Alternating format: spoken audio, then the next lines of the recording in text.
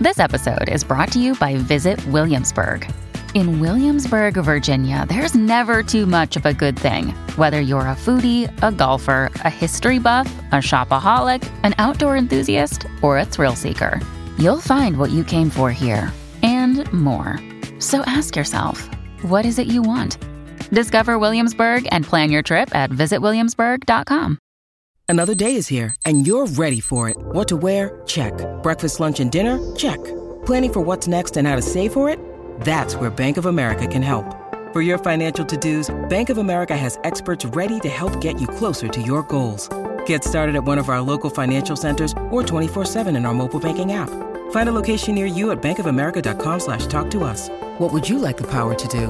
Mobile banking requires downloading the app and is only available for select devices. Message and data rates may apply. Bank of America N.A., member FDIC.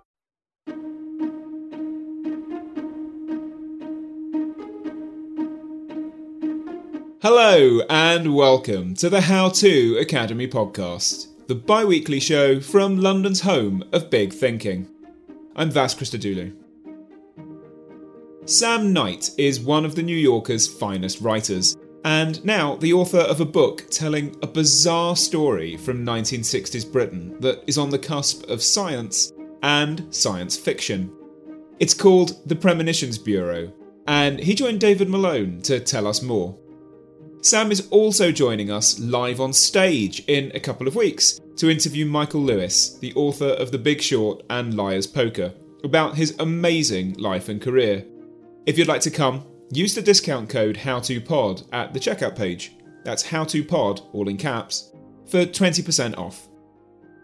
And without further ado, here are Sam and David. How did you get onto the Premonitions Bureau? Or tell us what it is and how the heck you discovered it. Okay. So Premonitions Bureau kind of, in essence, was an experiment. It was a small-scale experiment, mainly between two men, a psychiatrist named John Barker and a journalist, Peter Fairley, who was the science editor of the Evening Standard. And the third kind of really important person was a woman called Jennifer Preston, who was Fairley's assistant at the Evening Standard. And she collected premonitions from the British public. And so the experiment ran for a relatively short period. It was kind of really active for about 18 months. And it ran sort of housed within the Evening Standard. And the idea was to ask the British public for their dreams and visions and kind of presentiments of the future, and then to kind of log those against events as they occurred and to see how many became true or came to pass. Yeah, so that was the experiment kind of in and of itself. And I first stumbled across the words, the Premonitions Bureau a little while ago now. It was kind of, 6 or 7 years ago. And it was literally a mention in one of those kind of 20th century guides to the paranormal, world of strange wonders kind of books. And it was just this fleeting reference to this experiment, which kind of just sounded like a bit of, I don't know, a bit of hokum, a bit of kind of, a fortune teller on the pier kind of thing, a sort of flimsy thing. But nonetheless, the name and the concept was so sort of attractive that I, became like intent on finding everything I could about it. And I think the key that sort of unlocked it for me was the figure of Barker. He wasn't a crank. I mean, he had some extreme and unusual ideas, but he was a serious practicing psychiatrist. He was helping run a large mental hospital. He had hundreds of patients. He was a proper progressive psychiatrist at a time of kind of great change in the field. So I was like, hold on, there might be something here. Mm. And he is an interesting character because, as you say, he was coming into the psychiatry at a time when people were still dropped off and left to rot in those great big Victorian asylums. And he was one of the people saying, we can do better than this. So he's a very, as you say, a very progressive figure, and yet has this other side to him, which seems looking back as if we're so much better than that now. But he wasn't alone. I mean, in the book, you mentioned J.B. Priestley and the Evening Standard and Hugh Weldon at the BBC. They all took an interest, didn't they? So it wasn't, was it countercultural? What was it?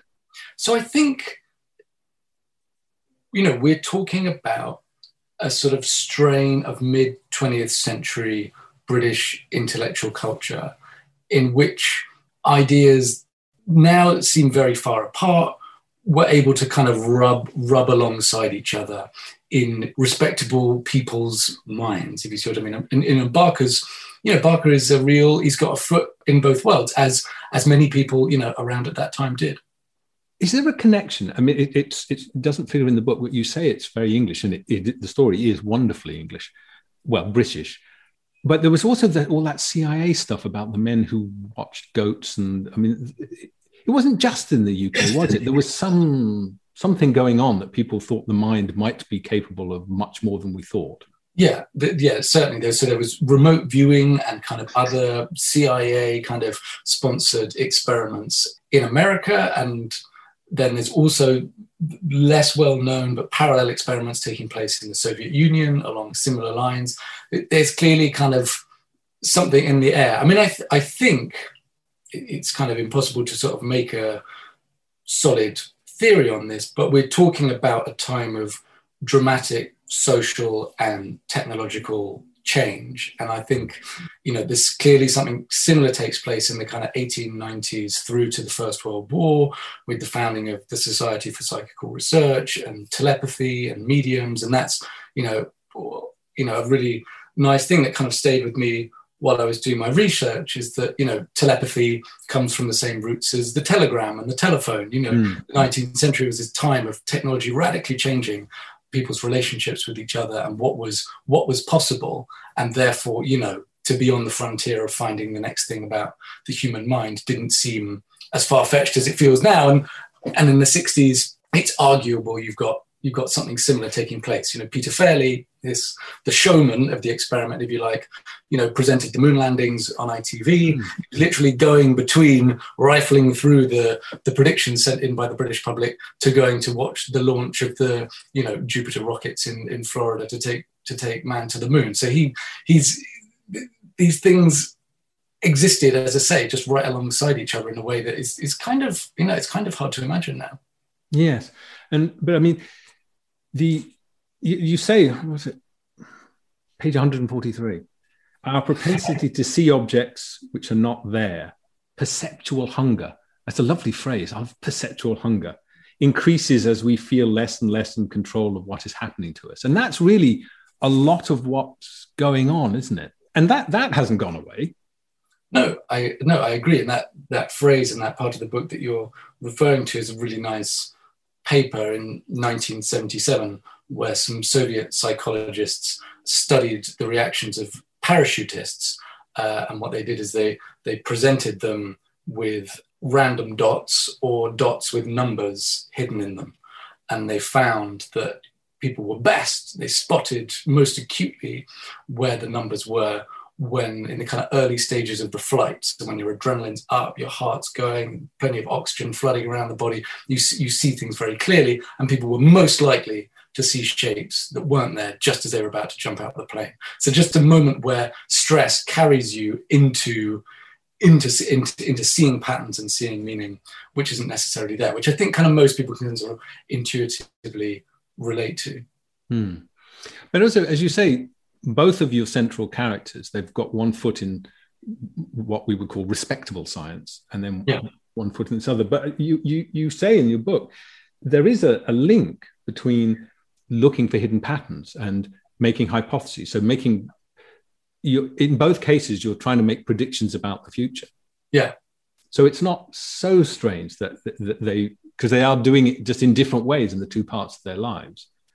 Yeah, I mean, I think that makes me think of a couple of things. And the first, which is, a bit mischievous maybe, but is about we hold up science, at least I do, hold up scientists and doctors and other kind of, overtly rational people as following, the scientific method, or being kind of highly skeptical or sort of ultra rational when faced with the world. But of course, they're just the same as us. They want to see something that no one's ever seen before. They want to be the one to proclaim some new impossible theory. Do you see what I mean? They're just as prone to sort of delusions and patterns that aren't maybe there as the rest of us. And Barker, in particular for me is an intensely kind of human and relatable person for that reason. But also, I think, things like premonitions, as soon as you sort of say the word, that belongs in a certain category of the culture,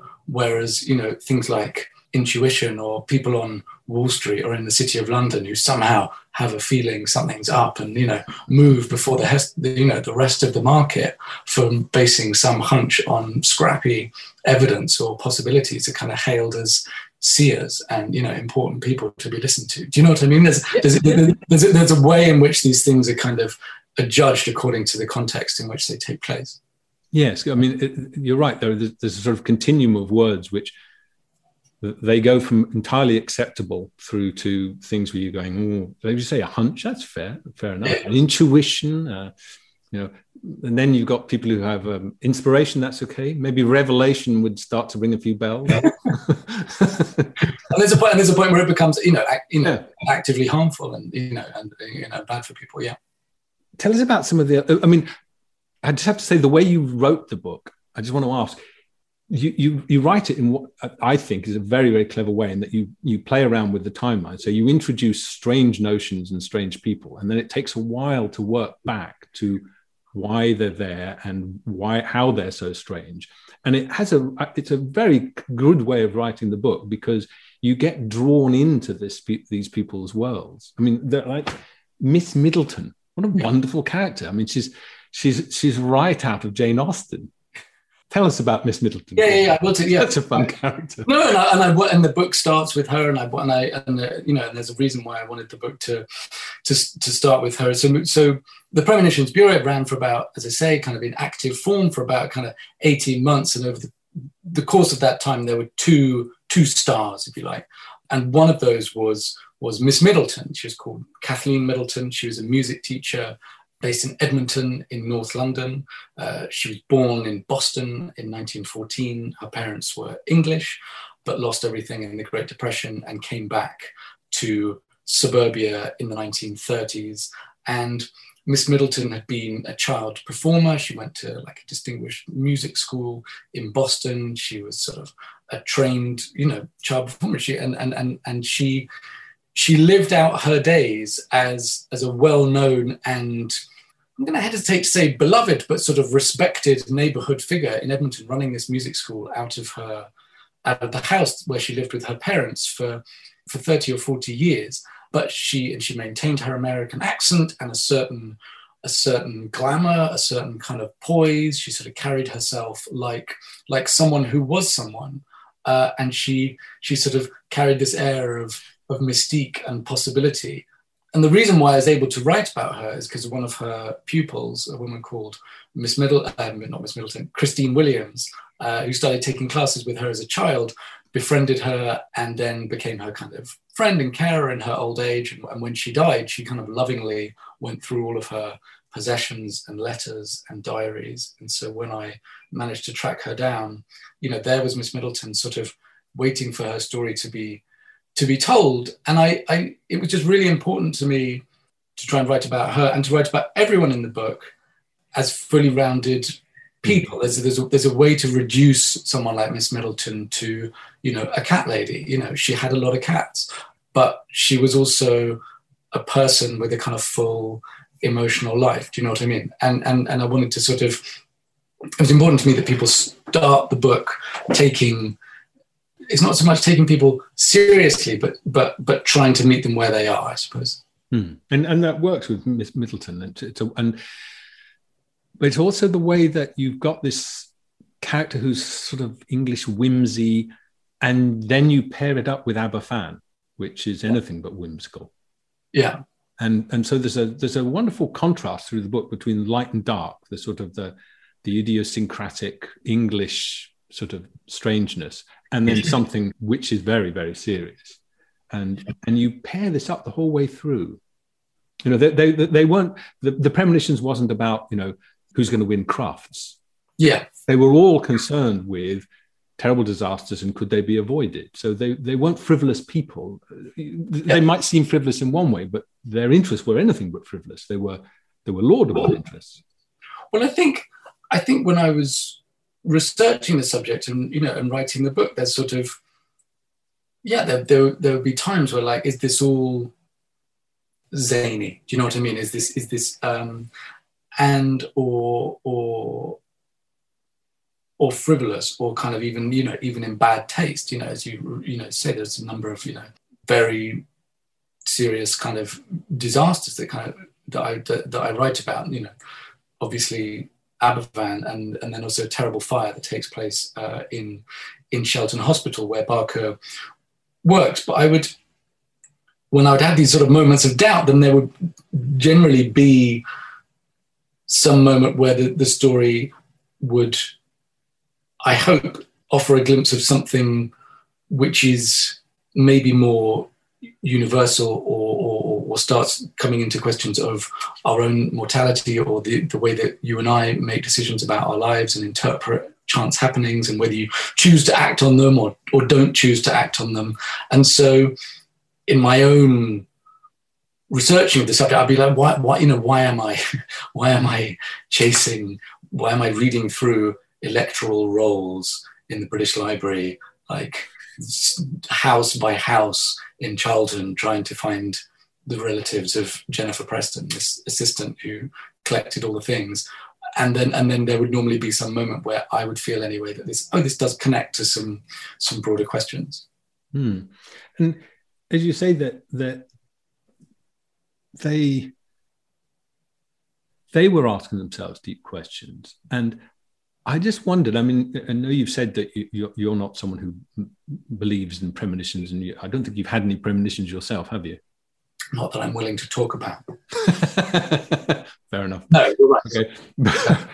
Okay. But yet, you cleverly, through the book, will talk about premonitions that people had, and that they're quite close in time to something that did happen. Did you ever find yourself going, oh God, well, maybe? Because like you, I don't believe in premonitions, but there was a whole section of the book where rapid fire that, Miss Middleton thought this, or somebody thought that, and then 2 days later this happened, or the very next morning, and I found myself going, oh, hang on a second. And then I'd say, no, wait, what am I thinking?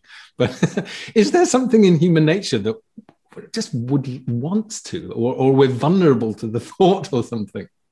Yeah, yes, I think is the short answer. I mean, a few things that kind of leap to mind hearing you talk there. I mean, I think it's interesting. You work. I'm a magazine writer. You work on different subjects. And when I was writing the initial version of this story for the New Yorker, and then when I was writing the book, people say, "Oh, what are you working on?" And you say what you're working on, and I normally wouldn't really be able to describe what this was about before someone started telling me about one of their own experiences, or something that took place within their family and has become a kind of an important part of their own experience or their family's experience. And I think the truth is that many people live with coincidences or seeming glimpses of the future that are inexplicable, and they don't really know what to do with that. And it sort of exists as a kind of a tough little knot in your life that you can't really unpack or find a reason for. And I think a lot of people live with those inexplicable happenings and sort of don't particularly know how to respond to them. I mean, I think one thing that's really guided my sort of thinking about this, and there's a section in the book about the Western Isles of Scotland. I was going to ask you about that. Yeah, where second sight and seeing people at a distance, or seeing things before they happened, or seeing impossible sights was fairly commonplace, or at least a kind of socially accepted happening through until the kind of the 18th century, more or less. And there's this wonderful bit of writing about it by a man called Martin Martin in the late years of the 17th century. And one of the fascinating things that he describes is that when people leave the Western Isles, the gift, the faculty, whatever it is, goes away. And then when they return to the Western Isles, it returns. And I think there's something really important about that, is that this is it's a social phenomenon.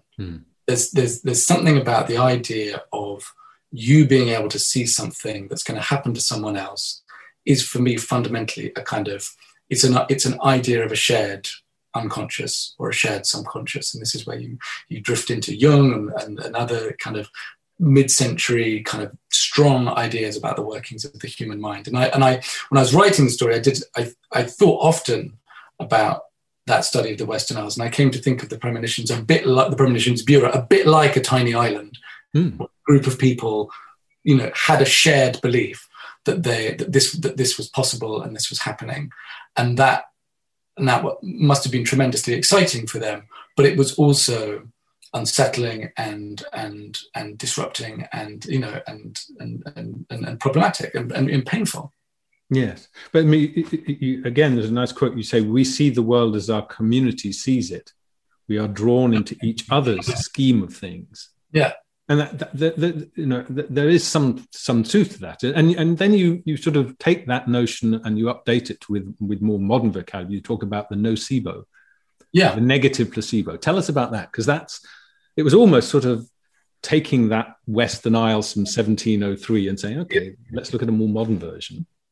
Yeah, so the nocebo effect is, as it sounds, it's the opposite of the placebo effect. It's most commonly observed during drug trials. So I give you a pill during a drug trial, and I say it probably won't happen to you, but some people, when they take this pill, they get an itchy leg or something like that. And when you warn people about the possible side effect, not surprisingly, a much higher proportion of people then develop an itchy leg during the drug trial. And it often, as I say, occurs in that kind of relatively benign form. And Barker was interested in the nocebo effect, and he was interested at the very extreme end, which is what happens if you tell someone they're going to die. Does that make it more likely to happen? Is there a sort of physiological component to negative expectations in our brain? Does that unlock other kind of physical responses to that? And there was this was named, potentially ill-advisedly this was known as voodoo death. It was named in 1944 by Walter Cannon, a doctor at Harvard Medical School.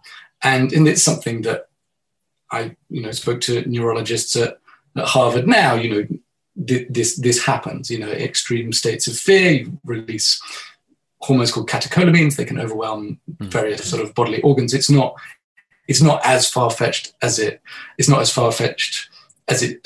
seems. Yeah. Well, I mean, the whole notion of that people have sort of a psychosomatic illness, something which they bring on themselves, and it's shared, like the Havana syndrome, where all these Americans were saying, "My God, we're being targeted by acoustic weapons," and it was medically and physiologically and from the point of view of physics impossible. The things they were, and yet lots of eminent people were going, yeah, that must be right. but it's shared into the skin. It's in the other, I write about what's called resignation syndrome in Sweden, and that's one of the nice phrases used to describe this. It's an idiom of distress. It becomes a shared language of suffering, which is real. When you need mealtime inspiration, it's worth shopping Kroger, where you'll find over 30,000 mouth-watering choices that excite your inner foodie. And no matter what tasty choice you make, you'll enjoy our everyday low prices, plus extra ways to save, like digital coupons worth over $600 each week. You can also save up to $1 off per gallon at the pump with fuel points. More savings and more inspiring flavors make shopping Kroger worth it every time. Kroger, fresh for everyone. Fuel restrictions apply. So in some sense, you're sort of sketching out the idea of premonitions as to use that phrase, as sort of a shared idiom, a shared vocabulary of wanting to understand the world or control it. Yeah. And do you think there was something about the 60s and 70s? I mean, it was a time of a lot of change where old ways of saying, oh, this is where the way the world works, were being replaced. Yeah.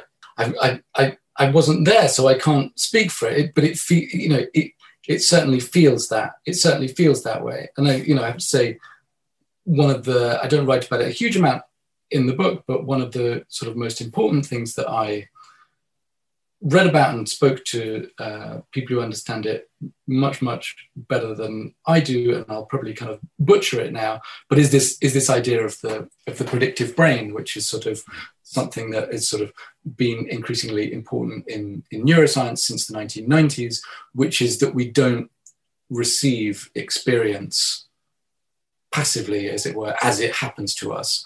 Our brains are forming our responses and predicting our responses constantly. And in fact, and they write very beautifully about this cascade of predictions and memories going down to meet experience kind of as it happened. And I think, premonitions and intuitions and feelings about the future just exist, within touching of, essential human ways of processing experience. Yes, because in some ways, I forget what you say, but you say in some ways that the premonitions are a tantalizing version of something which definitely does exist. The ability to make sensible predictions, and so the structure of a premonition seems like something very real that has had lots of success in a slightly different guise. Just thinking, well, if I don't watch myself when I'm walking downstairs, I'll trip over. And so you make a prediction that you should watch what you're doing, and it works. Yeah. And that seems like there is an almost universal kind of need or place for prophets in a culture. That's not particular to sort of any cultural tradition. The idea that there should be some people who can see what's going to happen next. Yeah. Can you see it? Do you think it's really something of the past? Because, like you say, it was there. Yeah. Certainly was there before World War I, and then you talk about how there was a whole generation of bereaved parents who are vulnerable, and those things which make people want to believe in premonitions or and those extra dimensions, that they haven't gone away. So it seems unlikely that we've suddenly become, we've finally become the rational creatures that we always, like to pretend we are. I can't really see that suddenly we have.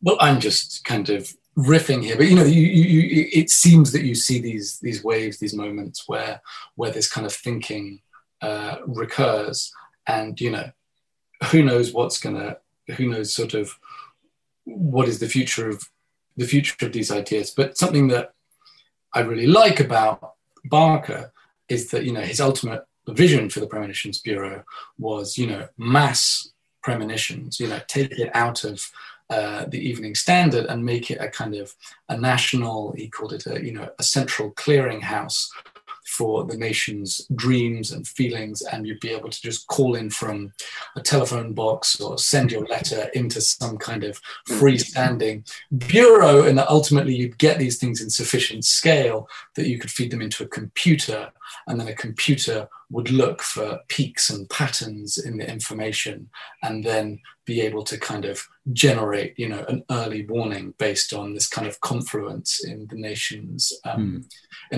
subconscious. And it's obviously very esoteric and strange and impossible, and yet, to my mind, it also does have a quite powerful resemblance to, social networks and people's hunger to share their feelings. There's a French thinker called Teilhard de Chardin, who's an amazing paleontologist and kind of French religious thinker. And he talked about human evolution heading towards some kind of global consciousness.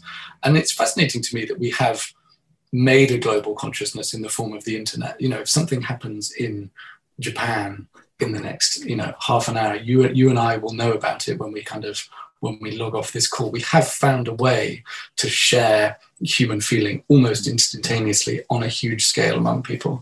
And so there's an aspect of, when I was researching the story, it kind of just kept veering into, the insane and the impossible, and then kind of back into like, oh wait, that resembles something. We know there's people feeding all sorts of, sentiment analysis into Facebook and Twitter, trying to figure out the mood of people and the mood of populations. Do you know what I mean? Yes, I know exactly. These things kind of, I don't know. There are but you can see how that you could say, look, people's dreams and their professed premonitions. You don't have to say, I'm sure they're right, for them to nevertheless have a lot of information in them. I mean, if a whole nation started dreaming these sort of dire dreams of death, destruction, and doom, you wouldn't have to be Einstein to think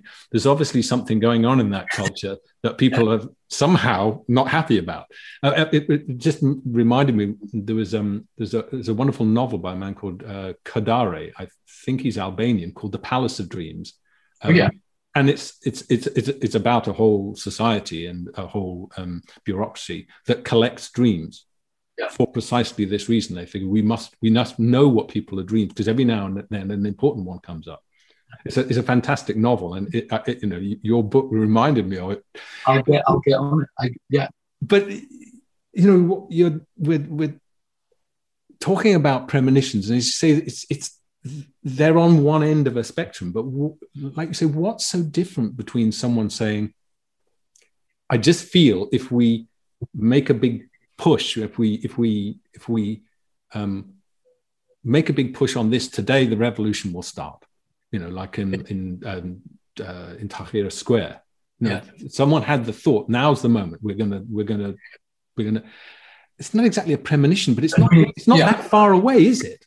Yeah, I mean, I think I can help there, because so Peter Fairley, the journalist involved in the bureau, he gave a really he died in the late 90s, but he gave a really nice interview to the BBC in the late 70s, just talking about his career, and which was this career of he coined the phrase, the brain drain. He wrote about hovercraft, really like right there alongside sort of British industrial and kind of scientific progress in the kind of 50s, 60s, 70s, while, maintaining a kind of healthy belief in, extraterrestrial life and, premonitions and things like that.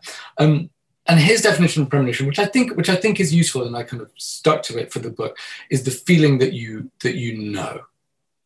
know something is going to happen, and it feels like it already has, and it's not a nice feeling because you don't know what to do with that information, and it suddenly just weighs on you. You've been given insight, and instinctively that most people won't listen to you or take you seriously, but nonetheless, and I think that is the sort of to sort of help myself and help my thinking, because as you describe it, there is the spectrum, and it can be hard to draw the line somewhere.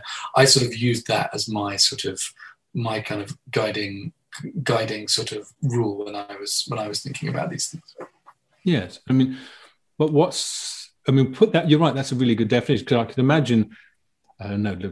Some engineer who's looked at a Boeing plane and done the numbers, and in the middle of the night, his brain just says, if people fly this plane, it will crash. I know it's not good. And maybe at that moment, that engineer wouldn't be able to write it all out and the numbers and prove it, but his mind has figured out something. He just knows. Yeah. And that's not ESP. Isn't it because your mind delivers answers to you, and you yourself can't go back and interrogate your own mind of how you came to this? We have thoughts. We can't figure out how they came to us. They just come to us. I mean, if I ask you what's, the square root of 25, you'll give me the answer, but you don't know what the process was. Yeah. I know. Listen, if you don't mind, I know it's earlier than normal, but there's someone's written in a question which is pertinent to what we're saying. It's by someone called Morgane.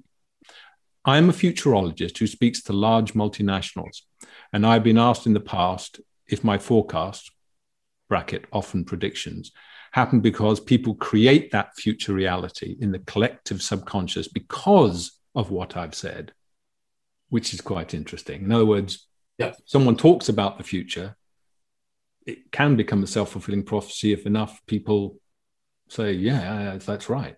Yeah. Which is sort of, in a way, the opposite of the paradox that Barker and Fairley struggled with, which was, could they ever really prevent these things from happening? Because how can you see something which has been prevented? There would be no vision to precede it.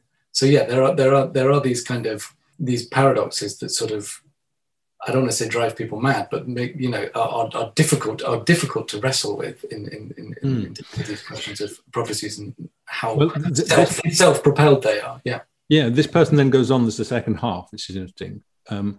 In 2018, I was filmed speaking about 2020 and showed pictures of people in masks, hazmat suits, and showed an image of a virus. I did not know about COVID, but in my work, I show the future in a series of images and talk around them in a theme. My success rate is accurate, but I do not have premonitions. Now, what do you say to that? Well, I'd say this person has the correct job title of futurologist, rather than seer. Yeah. Yes, because it's a good. A futurologist.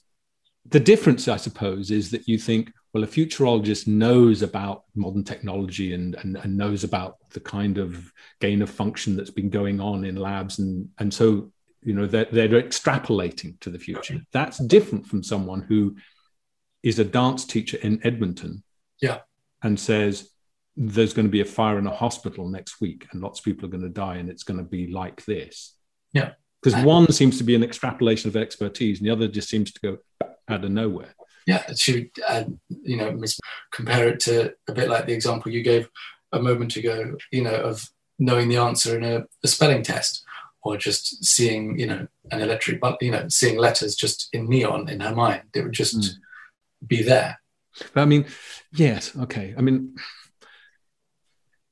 Well, the mind is a weird thing. I made a film about people who hear voices, and they were wonderfully interesting people because, generally if people hear voices, people say they're mad. And I put this to them, and one of them was very charming and slightly exasperated. And he said, look, if you're mad, you'll have mad voices. If you're sane, you'll have sane voices. Yeah. And the sane voices told them, they said, things they didn't know. The voices were cleverer sometimes than they were. No, one of the people that I interviewed for the book is a very brilliant psychiatrist at Cornell University who works on the psychiatry of delusions, and he was really interesting to talk to. He says, because I'm an academic psychiatrist rather than a practicing kind of doctor psychiatrist, people will tell me much stranger stuff because I'm not going to try and treat them or make them better. I just want to hear. But he made the observation that we're amazingly able to have extreme delusions or ideas about the world and just have them fit into an otherwise normal life. Do you know what I mean? You can believe that the CIA are trying to poison you and agree to meet someone in a cafe. Do you know what I mean? That's not, people will have these things right along, so you can have mad voices or sane voices, and these sort of points of distinction are really obvious to the person who maintains them. Yeah. If you had a premonition, let's not use the word premonition. If you woke up one day and you just knew something, what would you do with it? Would you just say, I can't know that because it is at odds with my broader worldview of rationality, or would you say, I know this? Oh. Like if I don't know, you that's, had a premonition that your best friend, if they got on the plane they were going to get on, was going to die, would you just say nothing? Well, I think this is kind of what what the book is about. There's this nice bit of writing by Arthur Koestler, the writer of Darkness at Noon, who then became very, very occupied by the question of coincidence and chance, and moved to the UK after the war and did a bunch of kind of experiments along these lines, exactly the same time as Barker. and he described this as a, you know, it's a mute power tugging at your sleeve, you know, these moments happening, and it's up to you to decide what you're going to do about it. Do you just kind of brush it off and kind of carry on with your life regardless, or do you see that as an opportunity to change or to do something? And I think we're making these judgments constantly. You know, we leave the house, you know, we see two magpies, we tread in some dog shit on the way to the tube. Do you know what I mean? Are we going to have a bad day, or are we going to manage to compartmentalize that? And kind of, we're constantly evaluating signals and patterns and choosing to follow them and choosing to disregard them. There's all these splits all the time. And the Premonitions Bureau, you know, this was, you know, it featured, you know, it's got a bunch of people in it who decided to, you know, listen to the the tug and to change and to see where it went. Yeah, because in a way, there are two extreme worldviews, aren't there? And you talk about this. I think it's page 86. A world without accidents is also a world of hidden strings and predestined lives. And it is these two extreme views. If there are no patterns and everything is without meaning, and it's all coincidence and random, that's an extreme view of the world. And the other one is there are none. There are hidden strings and cabals, but neither one really fits happily. So it's onto the way that we think of reality. So we're all sort of somewhere in the middle, aren't we? Yeah. No. I completely agree. I think that's a really good description. Hey there, I'm Dr. Maya Shankar, and I'm a scientist who studies human behavior. Many of us have experienced a moment in our lives that changes everything, that instantly divides our life into a before and an after. On my podcast, A Slight Change of Plans, I talk to people about navigating these moments. Their stories are full of candor and hard-won wisdom. And you'll hear from scientists who teach us how we can be more resilient in the face of change. Listen on the iHeartRadio app, Apple Podcasts, or wherever you get your podcasts. Okay. Jan says, what would it take for you, brackets both, to accept or believe in premonitions? You first. Oh, great. That's a really good question. Your book. What would it take?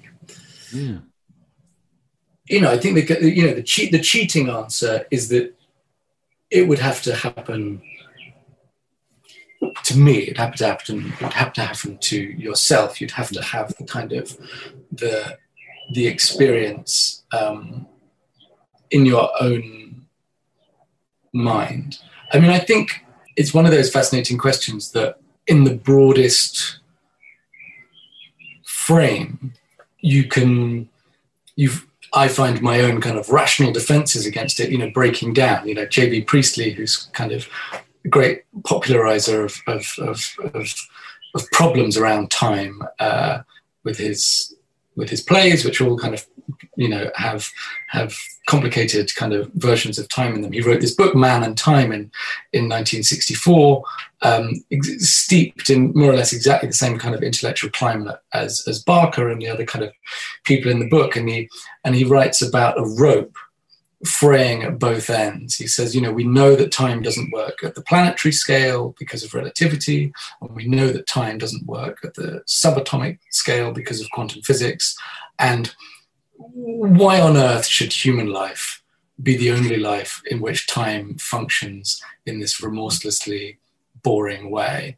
And he talks about, you know, we're living with the poorest notion of time that we've ever had. You know, much older civilizations had much more complicated and nuanced understandings of time because it was clearly a mystery. Do you see what I mean? This ultra rationalist kind of reading, and you know, it was you know, writing and reporting on a subject like this and talking to people. I'd always get really worried talking to, you know, people like physicists or people like neurologists or neuroscientists, and they were really into it as a general rule. There wasn't, you know, I think there was certainly a time in the kind of a couple of decades earlier, I think the kind of the big counterattack against ESP and the occult really kind of got going in the 1970s, where this stuff was driven out of university campuses and strange little institutes, couldn't get funding, and there was a real active attempt to shut this stuff down because it was bad for people's minds. I think that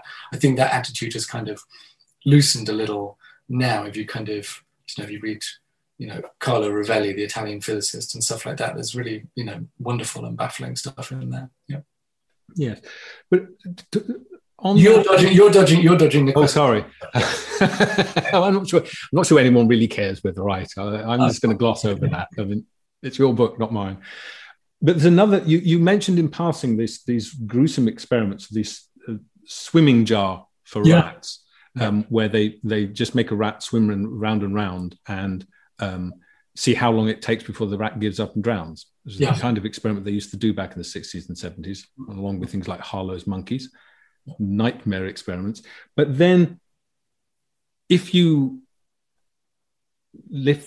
show the rat that they might be taken out, and then they don't give up so early. And you have a little phrase, you say, if you eliminate hopelessness. And there's something that's a very rich phrase, isn't it? That because lots of people's lives are filled with hopelessness, and they can be overcome with hopelessness. And rationally, you can feel very hopeless. Yeah. Like if your factory, the only factory in your town has been closed down, or some politician decided to close all the mines and there's nothing you can do. Rationally, you could feel hopeless. Yeah. And yet you need to have some irrational sense, a premonition or an intuition, something deeply irrational that prevents you from just going, oh, forget it then, I'll just lay down and die. Yeah. So the irrational is useful. Oh yeah, well I think it's it's necessary and it's sort of but about the future, like something will come up. Yeah. Your granny says, "Don't worry, son, something will come up."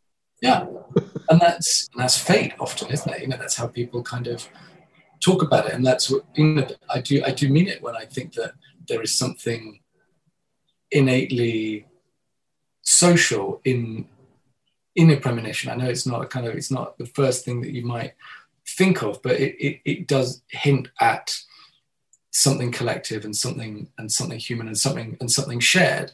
And so, and I think the kind of an irrational but good response to hopelessness is not feeling abandoned and not feeling alone to these forces that are out of our control. Do you know what I mean?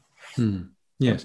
And it brings us back to things like intuition, because we were saying, that someone who makes a prediction, but you feel it's based on a lot of knowledge, like the engineer who predicts that the train is not safe, is different to the dance teacher who predicts a fire in a hospital. But intuitions sort of lie in between, because an intuition often does go way beyond what you think the person could reasonably have come up with based on their knowledge. And that somehow they make this leap, they intuit something. So is intuition sort of in that family, but somehow it hasn't been driven out yet? Or do you think that there are lots of people who are suspicious of intuitions? Because do they work? Do you have intuitions? Yeah, I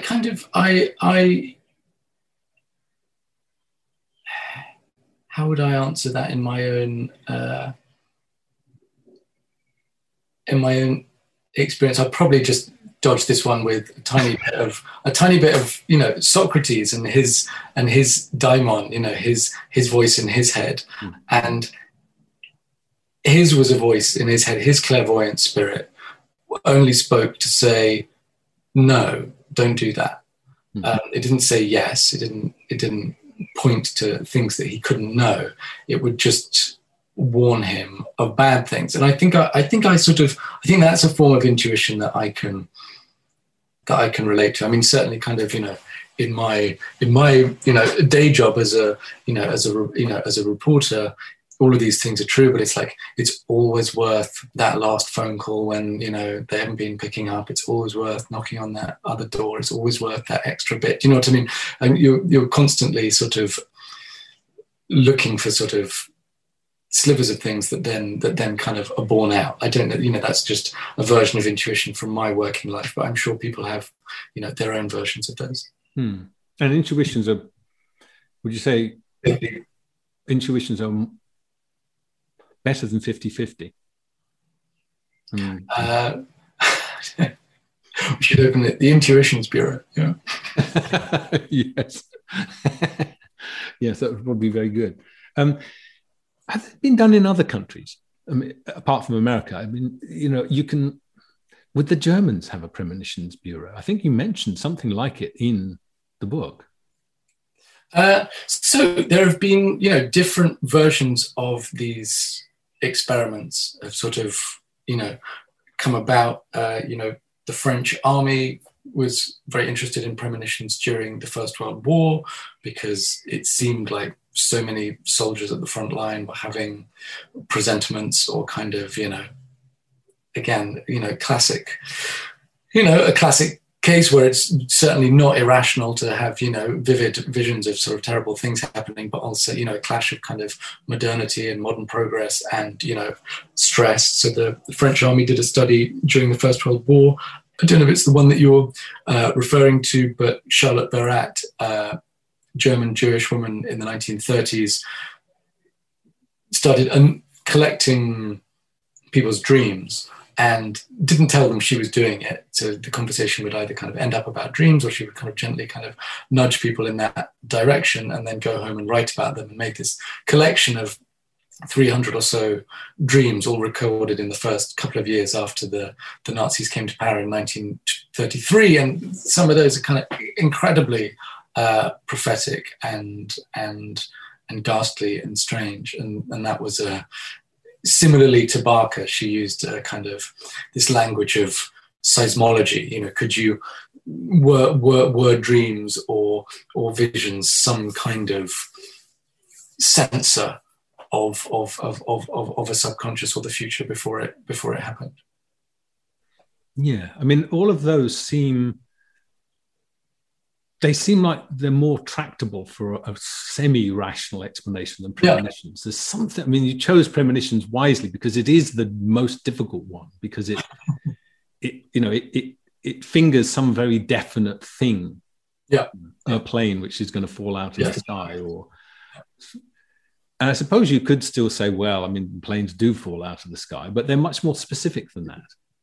And there are a few, examples in the book which just sort of are what they are, on a kind of, on a Wednesday morning in October 1967, Miss Middleton suddenly overcome with a kind of depression, sits down in her kitchen and writes to the Premonitions Bureau that she thinks there's going to be a train crash and she can see the words Charing Cross. And then Sunday evening, 4 days later, an express train, comes off the rails 8 miles outside Charing Cross and 49 people are killed. It's hard to sort of, you can explain it with the law of large numbers and say that, in a population of 20 million people, someone will have a vision of something that then comes to pass, and that, someone wins the lottery every week. It happens. But, some of the kind of experiences that happened are right at the edge of explanation, shall we say. Yes.